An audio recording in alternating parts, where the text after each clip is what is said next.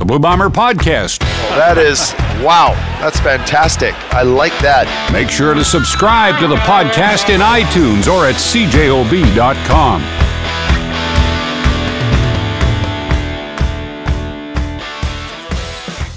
Pass complete to James Murphy. First down at the 38. Hi, my name is James Murphy. I played for the Blue Bombers from 1981 to 1991. Yesterday it was announced that Murphy would be enshrined into the Blue Bombers Ring of Honor. Yeah, three-time Grey Cup champion, CFL's most outstanding player in 1986. Murphy was inducted into the Canadian Football Hall of Fame back in 2000. And number 21 will become just the 15th individual to have his name unveiled inside Investors Group Field in the Ring of Honor.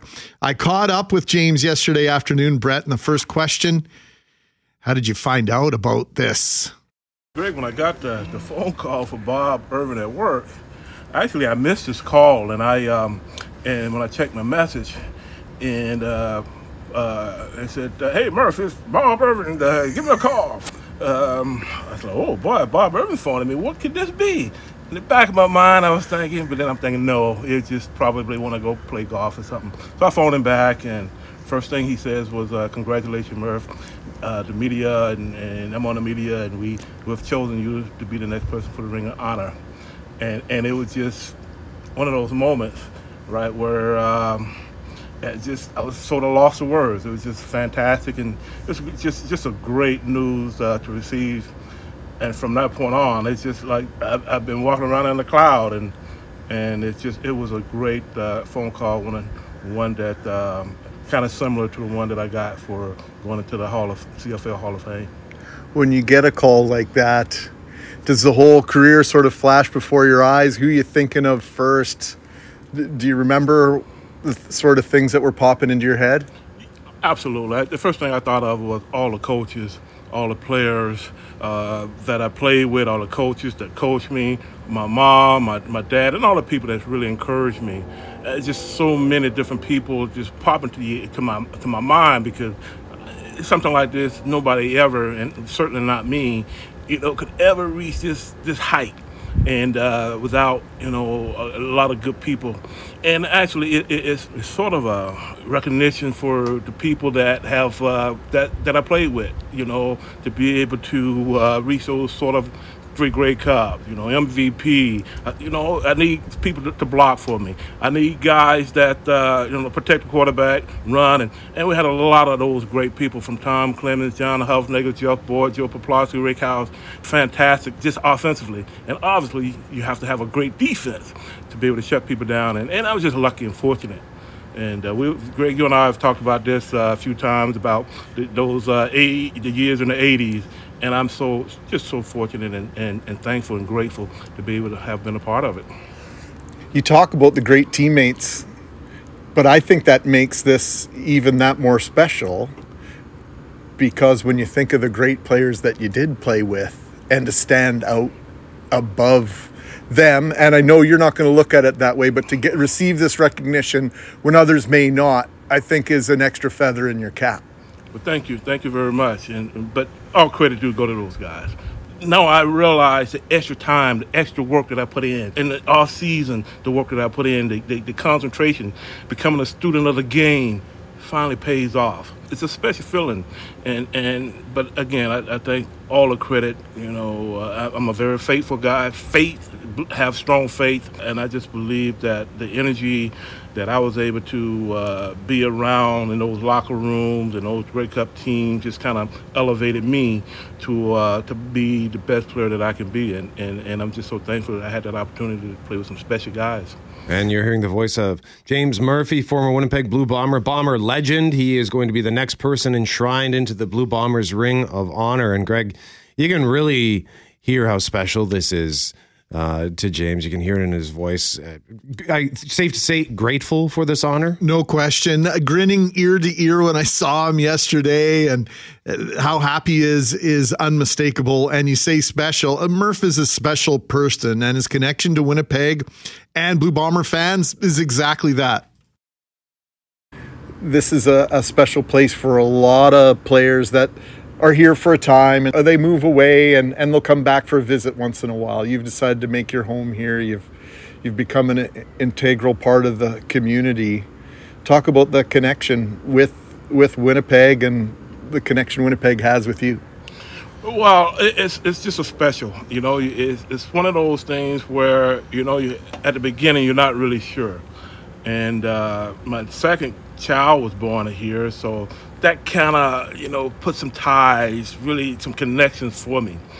But then, as the years go by and you receive so much love in the community, people, always, pleasant to be around. It just sort of, it sort of just make you realize that this is a special place.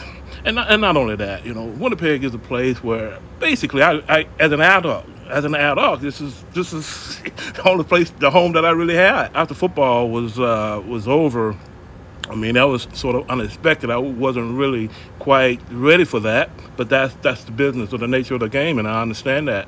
I was sort of lost. I was sort of like, man, what am I going to do now? And I didn't really realize the transferable skills that I had learned, playing professional football, being on time, being a professional in your actions and ways, and just the hard work. And so I knew I had those skills, but I wasn't quite sure what I wanted to do. And so I thought Winnipeg would be a great place to maybe put those transferable skills into action. And I got lucky and had a chance to go into business with a buddy of mine at the Forks. Like, this is my home. It's just, as you know, it's just a special place, and I'm very lucky and fortunate to be able to still be here. It's hard to believe you played your last game 33 years ago. It like, for me, I grew up watching you play, and to see you in the community and to imagine that it's been over 3 decades, it's almost impossible. I know. And you know what? I'm lucky. I'm lucky to even have you as a neighbor, just a couple houses down the street. So we see each other and we talk about sports. We talk about football. So that sort of helped me to be able to relive some of those moments. Because, not only you, but a lot of other people in the neighborhood and in the community, right? They remember moments and, I don't quite remember that, but yeah. So I think that's special, the memories that last forever. And I think that's so important and special for me to be able to know that I was able to create some special moments and memories for a whole lot of people. It's great to be able to have, that opportunity to talk about football. Like you said, 33 years, it has been a long time. As a matter of fact, last night I was watching the first game that I ever played in 1982. And then I look at all the great players that was here before I got here. So I have to pay tribute to those guys that, paid the way for me. And when I looked at that game last night, 1982, semifinal against Calgary, a game where we ended up winning and going to play in the Western Final. From then to now, I can't believe, just what has just transpired and going into the Ring of Honor. James Murphy going into the Blue Bomber Ring of Honor. You old enough to remember James Murphy in the CFL, Derek? I remember him. I remember him playing. I would have been an Edmonton Elks fan at the time, but so I remember him a little bit, but I wouldn't have any memories that I would pull out about him other than, did he run the fish and chips joint at the Forks? Well done, Dockside 21 back in the day. Well played. Yeah, it's great to see someone like Murph who has decided to call Winnipeg home, get this honor. I mean, his on-field accomplishments speak for themselves, but that extra level of community commitment and connection to the community, do you think it plays a role in the Blue Bombers deciding on who goes into that ring? I don't know. I think, 9,000 receiving yards probably deserves it on its own. I wonder, because there's also the Blue Bomber Hall of Fame, right, that Medlock's going into. I wonder how they delineate the two. Well, when you're talking, we're going to be 1930, 2030 minus 7. This is, now you have an insight into how I do my math. A 93-year history of the Winnipeg Football Club. Only 15 names. You've had to have some serious impact in order to get that call that Murphy got a couple of weeks ago from Bob Irving. Yeah, for sure. Yeah, and I mean, Bob with 47 years, and guys like Doug Brown, guys like Kalaris and Jefferson are kind of destined for an honor at that level. So yeah, it is that's pretty special. That's pretty great to know that Murph will get that. You mentioned Collaros, you mentioned Jefferson, Willie Jefferson on the defensive side of the ball, and Zach Collaros on the offensive side of the ball. Impactful players in the Blue Bombers' big win over BC last week. What do you think was the difference? We discussed in the pregame show how that offensive line was really going to have to hold the BC defensive line at bay. Was that the difference in the game? To me, that was 100% the difference in the game. We spent in the 2-hour pregame show plus the 7-minute preamble. We probably spent 35 minutes talking about Winnipeg's offensive line and BC's defensive line, and what will they do with Matthew Betts? How can they control this? How are they going to do it? And it just seemed like they just went, okay, we're going to bash these guys, and that's going to be it. It wasn't. They didn't establish the run. They didn't do anything like that. They just, you know what, man for man, appeared to hold BC off, which a change that stark in from one game to the next always catches me off. Like, what's happening here? If it was just we worked better, well, why weren't you working well 6 weeks ago? What was happening there? It's just so strange that 7 sacks, the first time Collaros had been sacked more than 5 times as a Bomber in that first game against BC, and then 0 and like virtually 0 pressure. It felt like in this second game.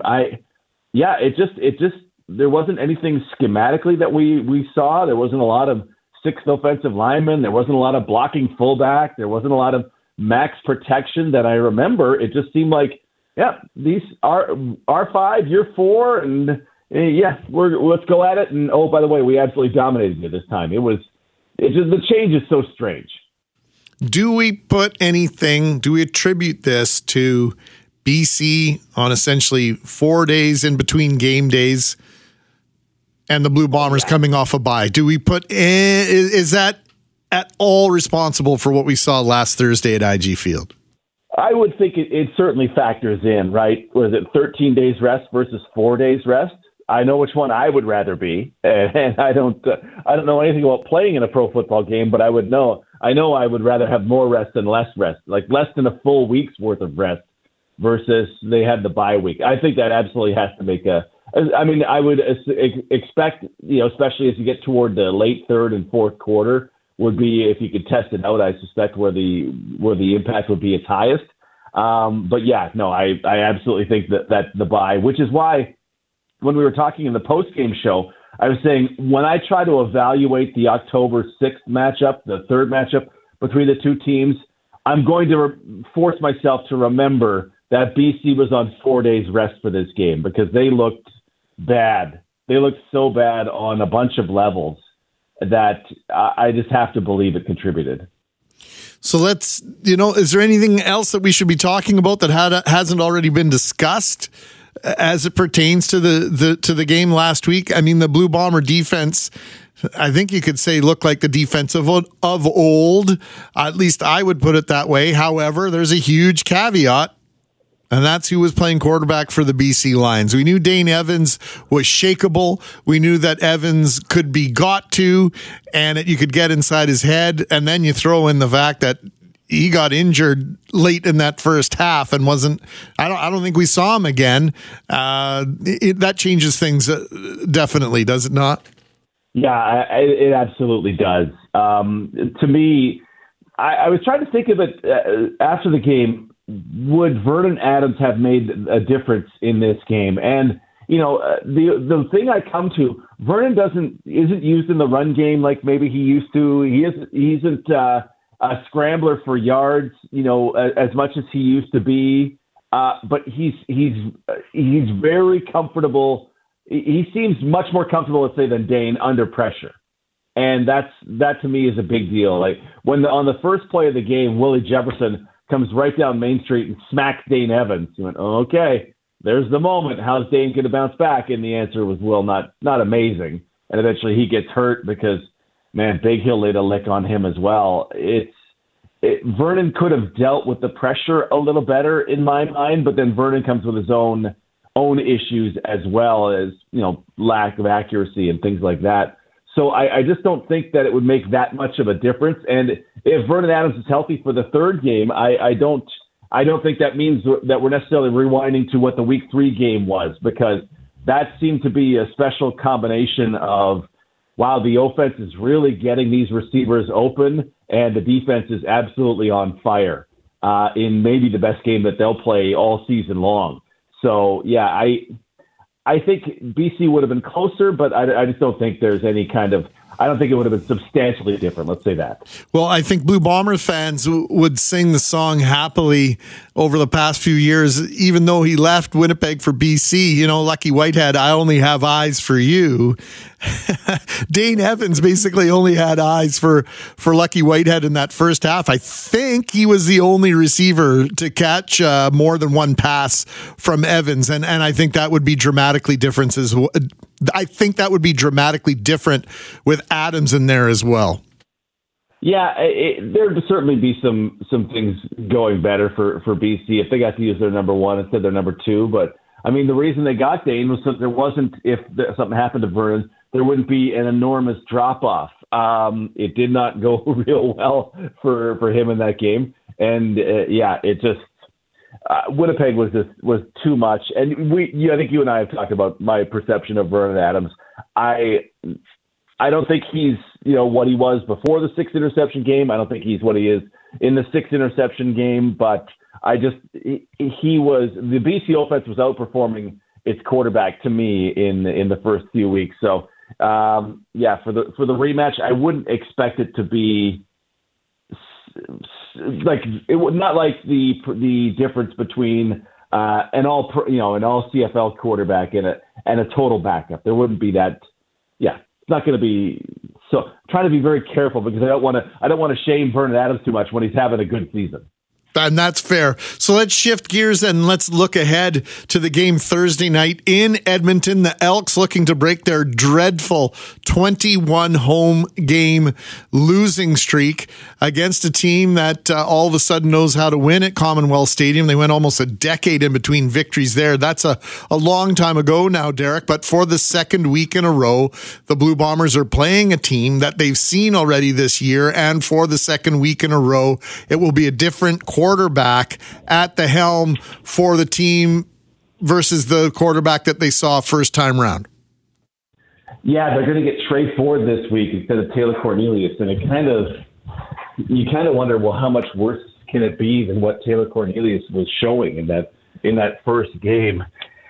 I fear for Trey Ford's life a little bit because, hey, welcome to your first start of 2023, and here's Willie Jefferson and Jeff Coat, so cover your head and get out of the way. It's an interesting challenge, right? Because the Bombers have seen some Trey Ford. They saw him in the preseason in 22, and they got a sense of, oh man, this guy could scramble. Woo!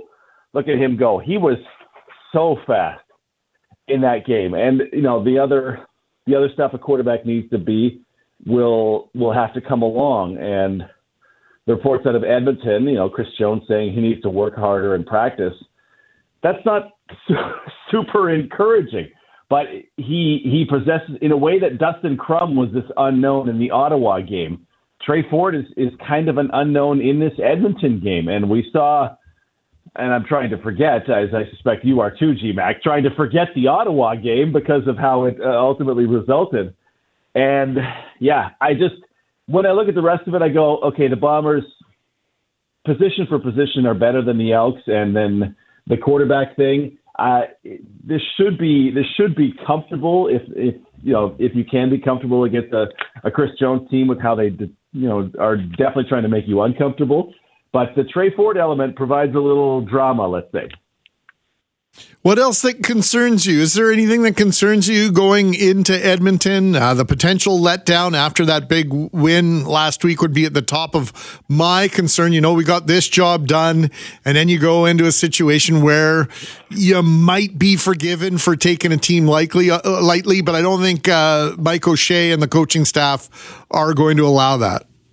Oh, I agree with you 100%. You saw me at halftime of the Bombers' first game against Edmonton, right, when it was 6-6 coming off the game in Ottawa, and I was very, not quite nervous, but just uncomfortable with what's happening here. Why is this game 6-6? What?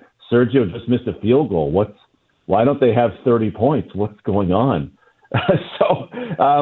There's just that's kind of lingering for me. And I mean, Jones' defense is not like a lot of other defenses in this league with, the athletes he gets and the scheme that he runs. So that can have some issues. Eventually the Bombers were able to pull that one and out and, run away with that one to an extent. Just the uncomfortability that I felt at the halftime of that game gives me pause going into this game. Is that the benefit then potentially, Derek, that the Bombers didn't play their very best, in particular in that first half, July 20th at home against Edmonton? Is that the wake-up call? Hopefully they don't need to see or get a wake-up call in the first half Thursday night.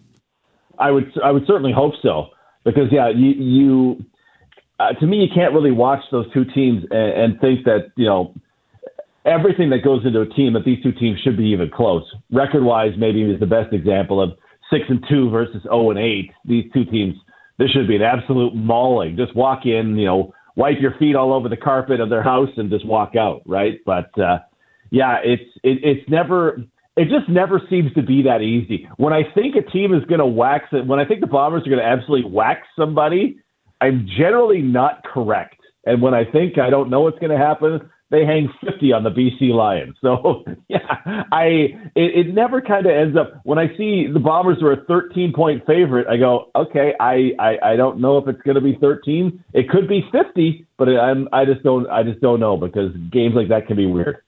I have my ears plugged that entire segment, so I have no idea what you said when you started going down a certain row. I did not want to know 50. What you were saying. The 50. Things could keep going up. Let the good times roll, brother. Yeah, absolutely. Final score from IG Field. Can I get everybody? Winnipeg Blue Bombers 50 and the BC Lions 14. By the way, the listeners loved your 50. We played the heck out of it on Friday. Kevin Bergen played the heck out of it on Saturday as well on the weekend wake-up show. So I think that's a sound effect button on several shows already. I have to make sure that I get that in a couple of times this week. 50! After an all too long absence from the Blue Bomber podcast, we welcome back Skylar Peters. Hello. What's going on, Skylar P? Good to be here, man. Missed the film room last week. What's the dealio? Was down with the sickness, but the good news is it was a big match of years gone by between the Blue Bombers and the Lions, and we have a rubber match, obviously, coming up October 6th. Oh, so you're saying you have one in the chamber? It's it's about half cooked, and I'm ready to pull out all the stops for that one. So, I don't know anybody pre-cooking their Thanksgiving turkey this far in advance, but that is Thanksgiving weekend, so you're setting some sort of record the cost there. of preparation, man. It's pays to be ready in this business. What do they say about luck? It's where opportunity and preparation meet. Yeah. Well, sure. You're due for some luck. Yeah. Well, I was the guy that was sick all last week, so we'll see about that. It happens to the best of us. Canadian Football League over the weekend, some entertaining games. The Blue Bombers clearly putting the boots to the BC Lions Thursday night. I don't think a lot of people saw that coming. No, I was predicting like a one-score game for sure. I did think Winnipeg was going to get the better of them because that week 3 loss was just such an anomaly. But man, that was crazy. I was really choked. I was taking it in horizontally from my couch instead of vertically at the south end zone. But hey, you got to do what you got to do. That was so impressive by the guys up front, especially the tackles, Stanley Bryant, Jamarcus Hardrick. I think a lot of people were starting to wonder if Father Time was knocking on the door for several players on this team, obviously. But I think those are the two guys that I would think that the questions start with when it comes to age.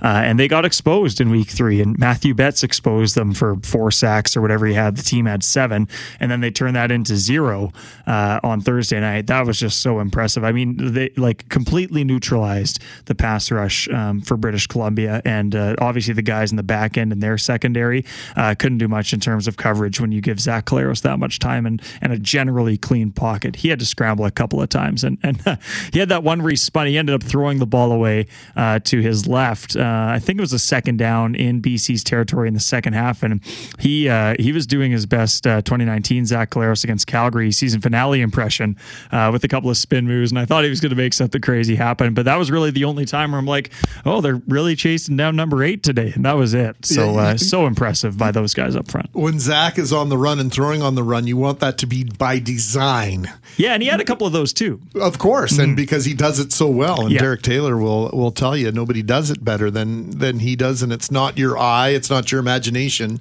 There are numbers to back that up. So the Blue Bombers move into that first place tie now with BC. You mentioned Game 3, the rubber match. It'll decide the season series October 6th in British Columbia. It's going to be a huge game. Lots of chit-chat about people making their way to Vancouver for the Thanksgiving long weekend so that they can take in that game. But there were several other games this weekend in the Canadian Football League, including the Toronto Argonauts, who are no longer undefeated. Calgary Stampeders, I would say, with the surprise of the weekend. Yeah, the torch may be passed in like the overall CFL hierarchy back to Winnipeg. I think they were obviously so dominant, and then the very next night, the first chink in the armor for the Argos. I feel a bit bad for Toronto there because Chad Kelly gets popped, and he clearly wasn't right, and then he leaves the game at halftime and doesn't come back, and it's some guy I've literally never heard of. Only the Derek Taylors of the CFL know who that backup quarterback is for Toronto, and he came from arena football. I'm like, man, you have no chance. Like, I know this isn't Calgary that we're used to. The days have gone by for them a little bit for sure, but I would have liked to see what they could do with Chad Kelly healthy, all season long. Hopefully he gets back and gets right for them because they're a powerhouse in the East right now for sure. And I'd love to see a Grey Cup rematch between these two clubs, but yeah, I'm not going to write off Toronto just because of that one loss for sure. But it is, I do think Winnipeg's rightly kind of at the top of the heap right now after Friday night, those 2 days. Montreal goes in and beats Hamilton. Probably most of us were expecting that. Mm-hmm. And then the game that drove me crazy, because you know how much I love the Saskatchewan Roughriders. You know how much I love Saskatchewan, and the fact that they were able to snatch victory out of the jaws of defeat didn't make me really happy, especially when you consider Ottawa's on the 3, Ottawa's third down and goal from the 1, and they kicked the 8-yard field goal. How did you feel about that one? Oh, that was tough. I think in the Grey Cup, I can't remember Hamilton's kicker when we were there in 21, excuse me. But they had a 13-yarder they almost missed from the left hash. It was terribly windy that night. And I remember that being like a whole moment, and you could kind of hear the crowd audibly, which is obviously pro Hamilton being in there, was, a little bit surprised that came that close. So nothing's a guarantee, but 8 yards, I mean, you're more worried about getting it vertical than, Sure. trying to keep it through the uprights at that point. Yeah. But what do you think of the decision to not I don't know. go for the touchdown now there? I'm thinking about I didn't really. You didn't question it at the time? No, it just seemed like, you get the go-ahead points and you move on with life and trust your defense. Yeah, I suppose. Not that it's the strongest defense in the world. But here's the counter argument to that. Even though I don't even think I gave you a chance to defend the idea of going for the 3. If you do trust your defense, why on earth wouldn't you trust them? If something happens, you don't get that 3rd and 1. Why wouldn't you trust them to get the ball back?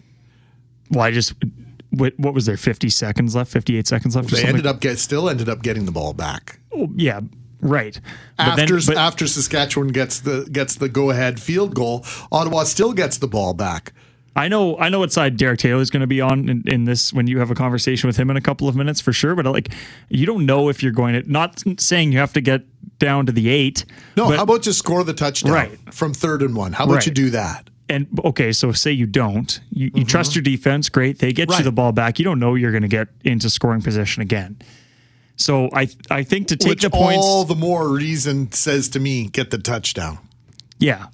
Salt it away. I just think you take a lead. It's a lead change, obviously, and you can trust your guys to hang on. But also, what did they end up kicking that field goal from? 53, right? I think. So it's not like they have to go all the way down to the 8 themselves, right? Like, it was a good job of taking the time, and they chewed up enough clock, but you get to the 8, you make that choice, and now you got to make your bed, unfortunately. Strange coaching decisions in these days of the Canadian Football League. I heard the commentators questioning the wisdom of Bobby Dice taking a timeout when Saskatchewan had the ball and to save it for when you have the ball.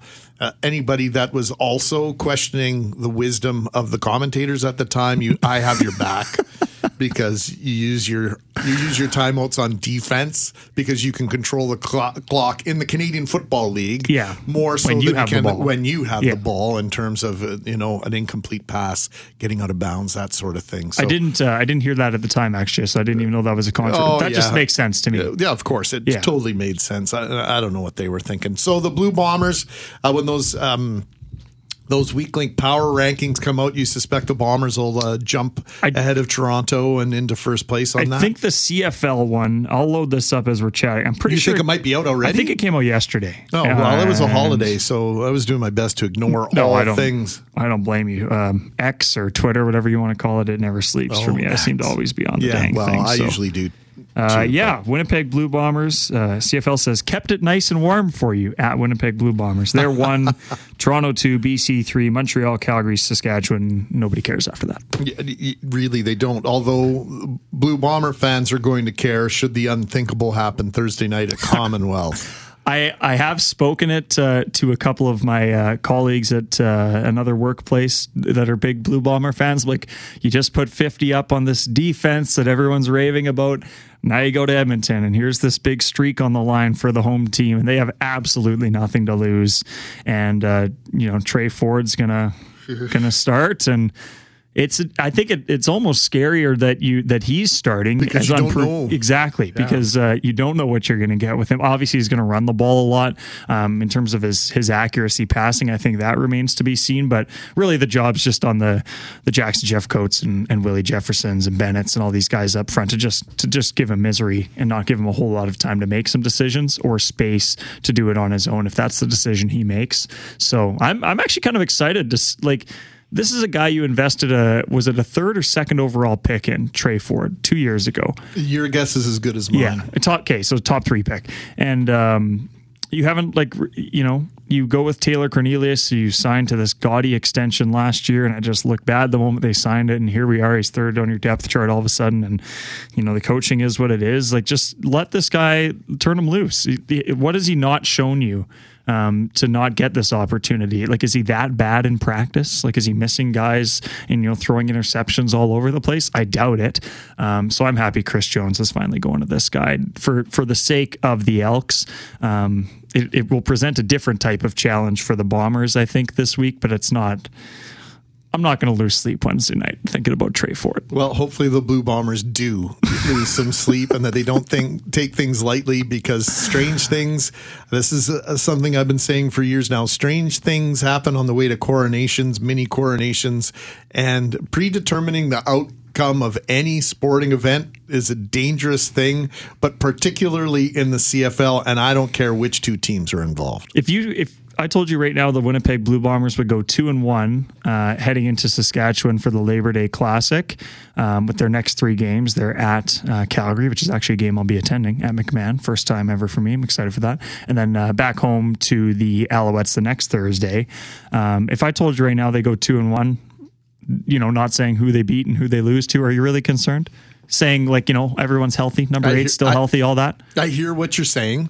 Well, obviously everyone wants them to go 3-0. No, of course, and I hear exactly what you're saying. And I think if you divide the season into 6 3-game chunks, 2-1 for this team, no, it's not good enough, because that works out to a 12-6 record, and I think we're expecting a little bit more than that.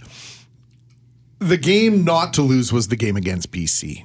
If you have to pick one.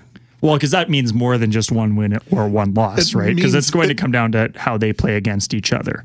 Oh, most likely. You're not hosting that West Final if you lose that game. Yeah. And how much of a difference did that make last year? It makes a difference every year in terms of getting to the Grey Cup, et cetera, et cetera. So when we look at the game that you can recover from in terms of gaining that win back in the standings, any one of these are a better game to lose, to put it in that way, than to lose to BC. They won the game they had to win. If they have to lose one this coming up before Labor Day, I guess it doesn't really matter which one. Yeah, I don't think you want it to be Edmonton snapping a 2-year-long home winning streak. I can't believe we're even discussing this out loud. But this is the nature of being a sports fan overall, but in particular a Winnipeg sports fan, because just when you think you've got it all figured out, the home team, last 3 seasons aside, will do something to make you go, oh, I thought we had this. I thought we had them figured out. Not so fast. I'm not trying to. I mean, they won 50-14 last week. Like I'm well aware. I'm not on a team that played 5 days previous. Yeah, well, they're Bombers also calling themselves the Donut Boys and whatever. And there was a 0 on that scoreboard after a 5. But anyway, also sorry guys, but Vernon Adams doesn't play defensive end or cornerback. Like you could have put up 48 with Vernon Adams, you still would have lost the football game. So anyway, that's my little rant for the BC fans in my ear the last week and a half. I mean, was it a year ago this week or last week was the Legio missed kicks and the loss to Montreal at home. Yep. And they were 8-0 at the time, I believe. And I mean, this is a Bombers team that prepares to go 1-0 every week, and they have with this regime for a long time. But these things are still going to happen. It's a long regular season. And a lot of people would say the regular season, I'm holding up my air quotes here, hasn't really started. That starts the next long weekend on our schedule. So I think they're in great shape, and I think Bomber fans should be really pleased with how everything went down on Thursday and how everything kind of fell around the league after that too. Now you get to sit back and watch and hope they do the job that everyone's expecting them to do on Thursday. Yeah, I think part of this is that we needed something to talk about for a few minutes, and we managed to do that. Skylar Peters, we look forward to the return of the film room on Thursday night. Any hints?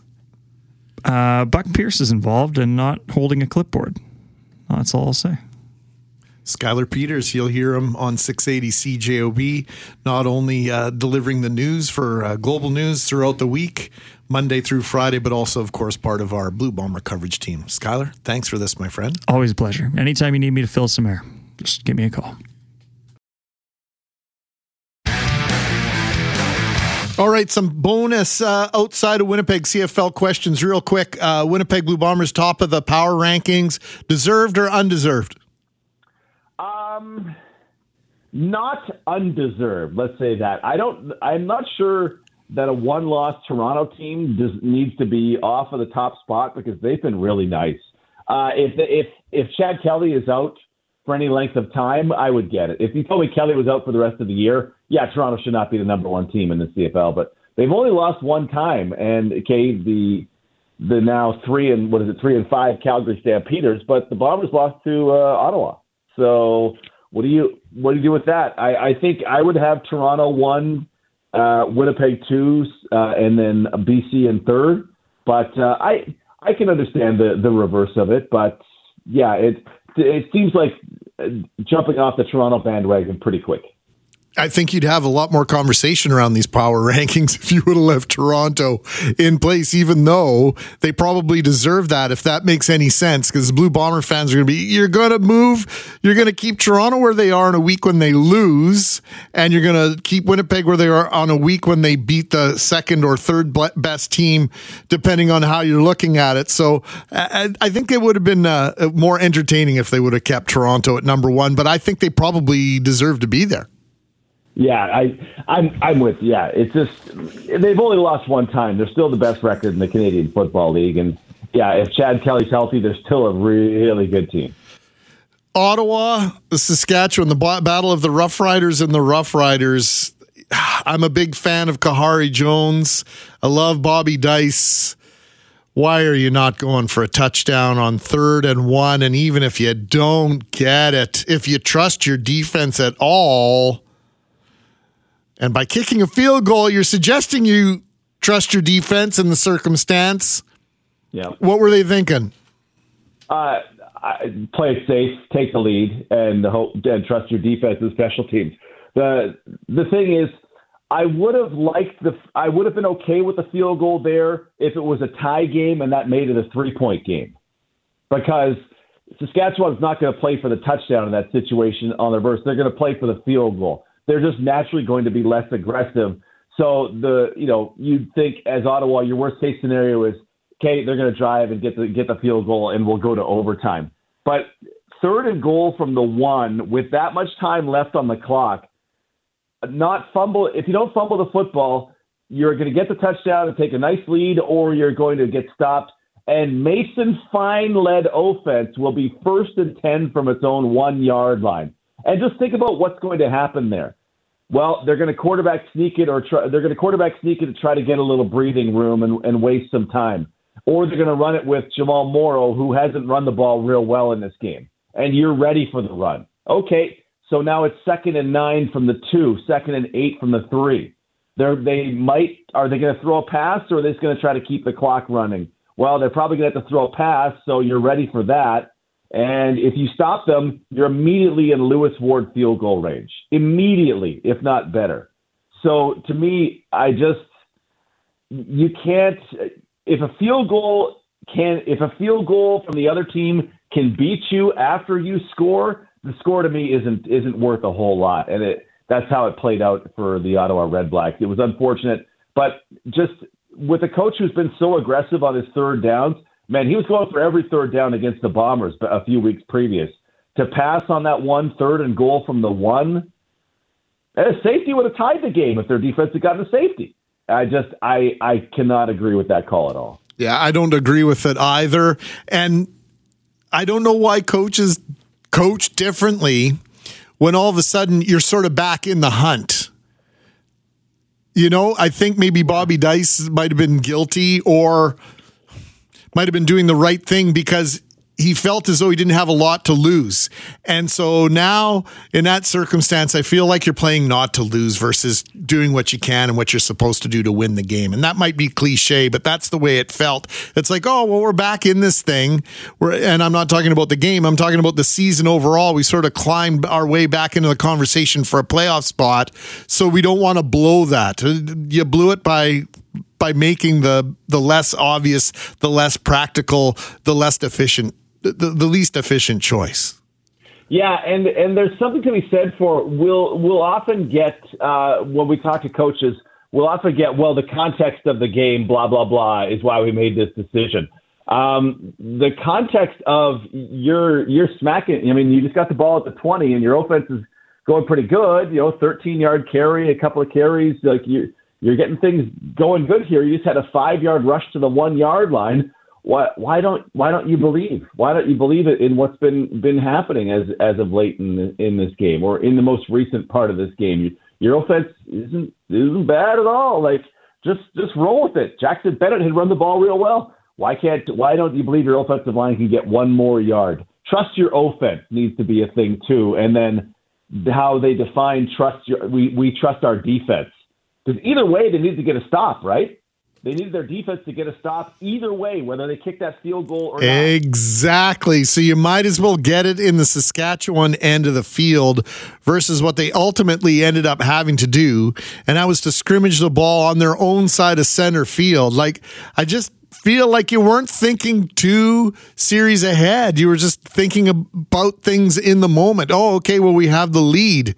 But you're not thinking about all the other things that could have happened. It just feels like an odd choice. And I don't want to hammer on Bobby Dice or Kahari Jones, whoever ultimately made that decision. It just feels goofy to me that you're going to trust your defense anyway. You might as well trust them on the opposition 1-yard line if the worst possible thing goes down. DT, we're going to let you run a short turnaround again this week for the podcast. Short turnaround for you in terms of getting out to Edmonton. Can't wait for the call. A little bit of a later game for us here in Winnipeg. 8 o'clock kickoff, 6 o'clock pregame. Exactly, yeah, with Ed Tate and Christian Amell and myself. Doug Brown's taking a bye week this week, a well-deserved bye week for Doug Brown, so we'll have all the coverage in advance of the game. And yeah, it's no less important than a little less important than the BC game, because that would have been the end of the season, but no less important to go 1-0 this week than it was the previous week. Let's take a pause, and we'll take a quick look at fantasy. I did much better this week, but of course it was because the known quantities did nothing for me this past week. We'll get into that in a moment. I don't care what the cost is. Nick Dembski. Klaus for Dembski! The 5 and a touchdown! Dylan Mitchell's going to get one on Winston Rose. Going deep for Mitchell on Rose. Got it at the 20, and he's going to walk into the end zone. You know what I've learned about CFL fantasy football is that it makes me hate players. Kamar Jordan, I don't know anything about him, but I hate him now. Quick look at fantasy. I did much better this week. I moved up substantially in the overall standings. I think it was comfortably at about 8,000th or 7,000th, and I'm up around 4,700. And that's almost exclusively on the hands of Kenny Lawler. We didn't talk about him in our previous segment because I really wanted to talk about Kenny Lawler in this fantasy segment. Not because I was more thrilled with what he did for me personally in fantasy. It just highlighted exactly why the Winnipeg Blue Bombers and the Edmonton Elks 2 seasons ago put a premium on this individual, because he is spectacular when he is on his game. It was unbelievable. 200 yards and a touchdown as well. It was just, and it was only $10,000 in fantasy. Oh, boom. That was the pick everybody needed to have.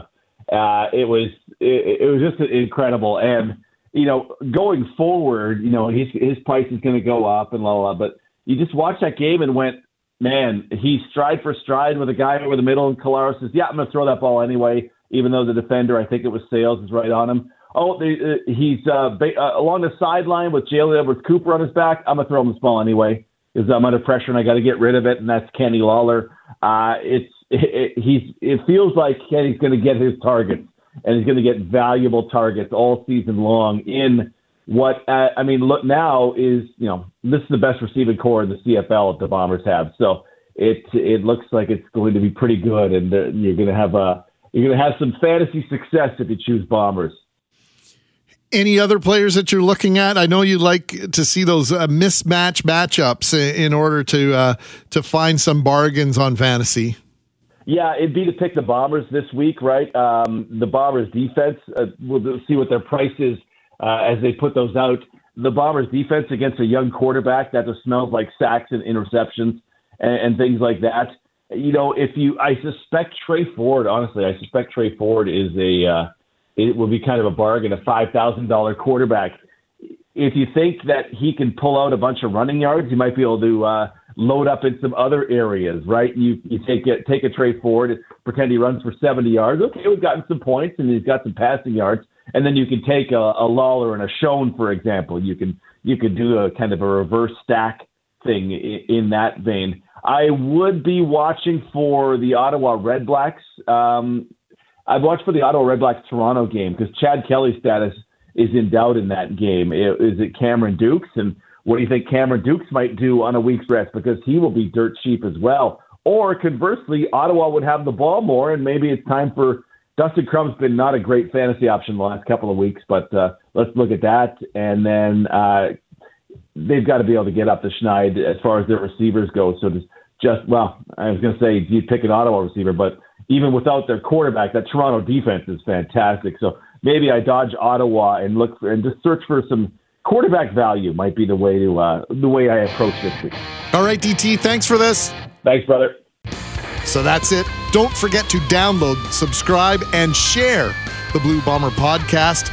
And also, in case you didn't already know, Monday nights, Coach's Show with Derek Taylor and Mike O'Shea will be automatically uploaded to the Blue Bomber podcast. So if you want to catch a rerun of that or catch it and listen to it at your leisure, you can do so by subscribing to the Blue Bomber podcast. We will recap this week's game next week and look ahead in the Canadian Football League, focusing on, of course, your Winnipeg Blue Bombers. Thank you for spending some time with us.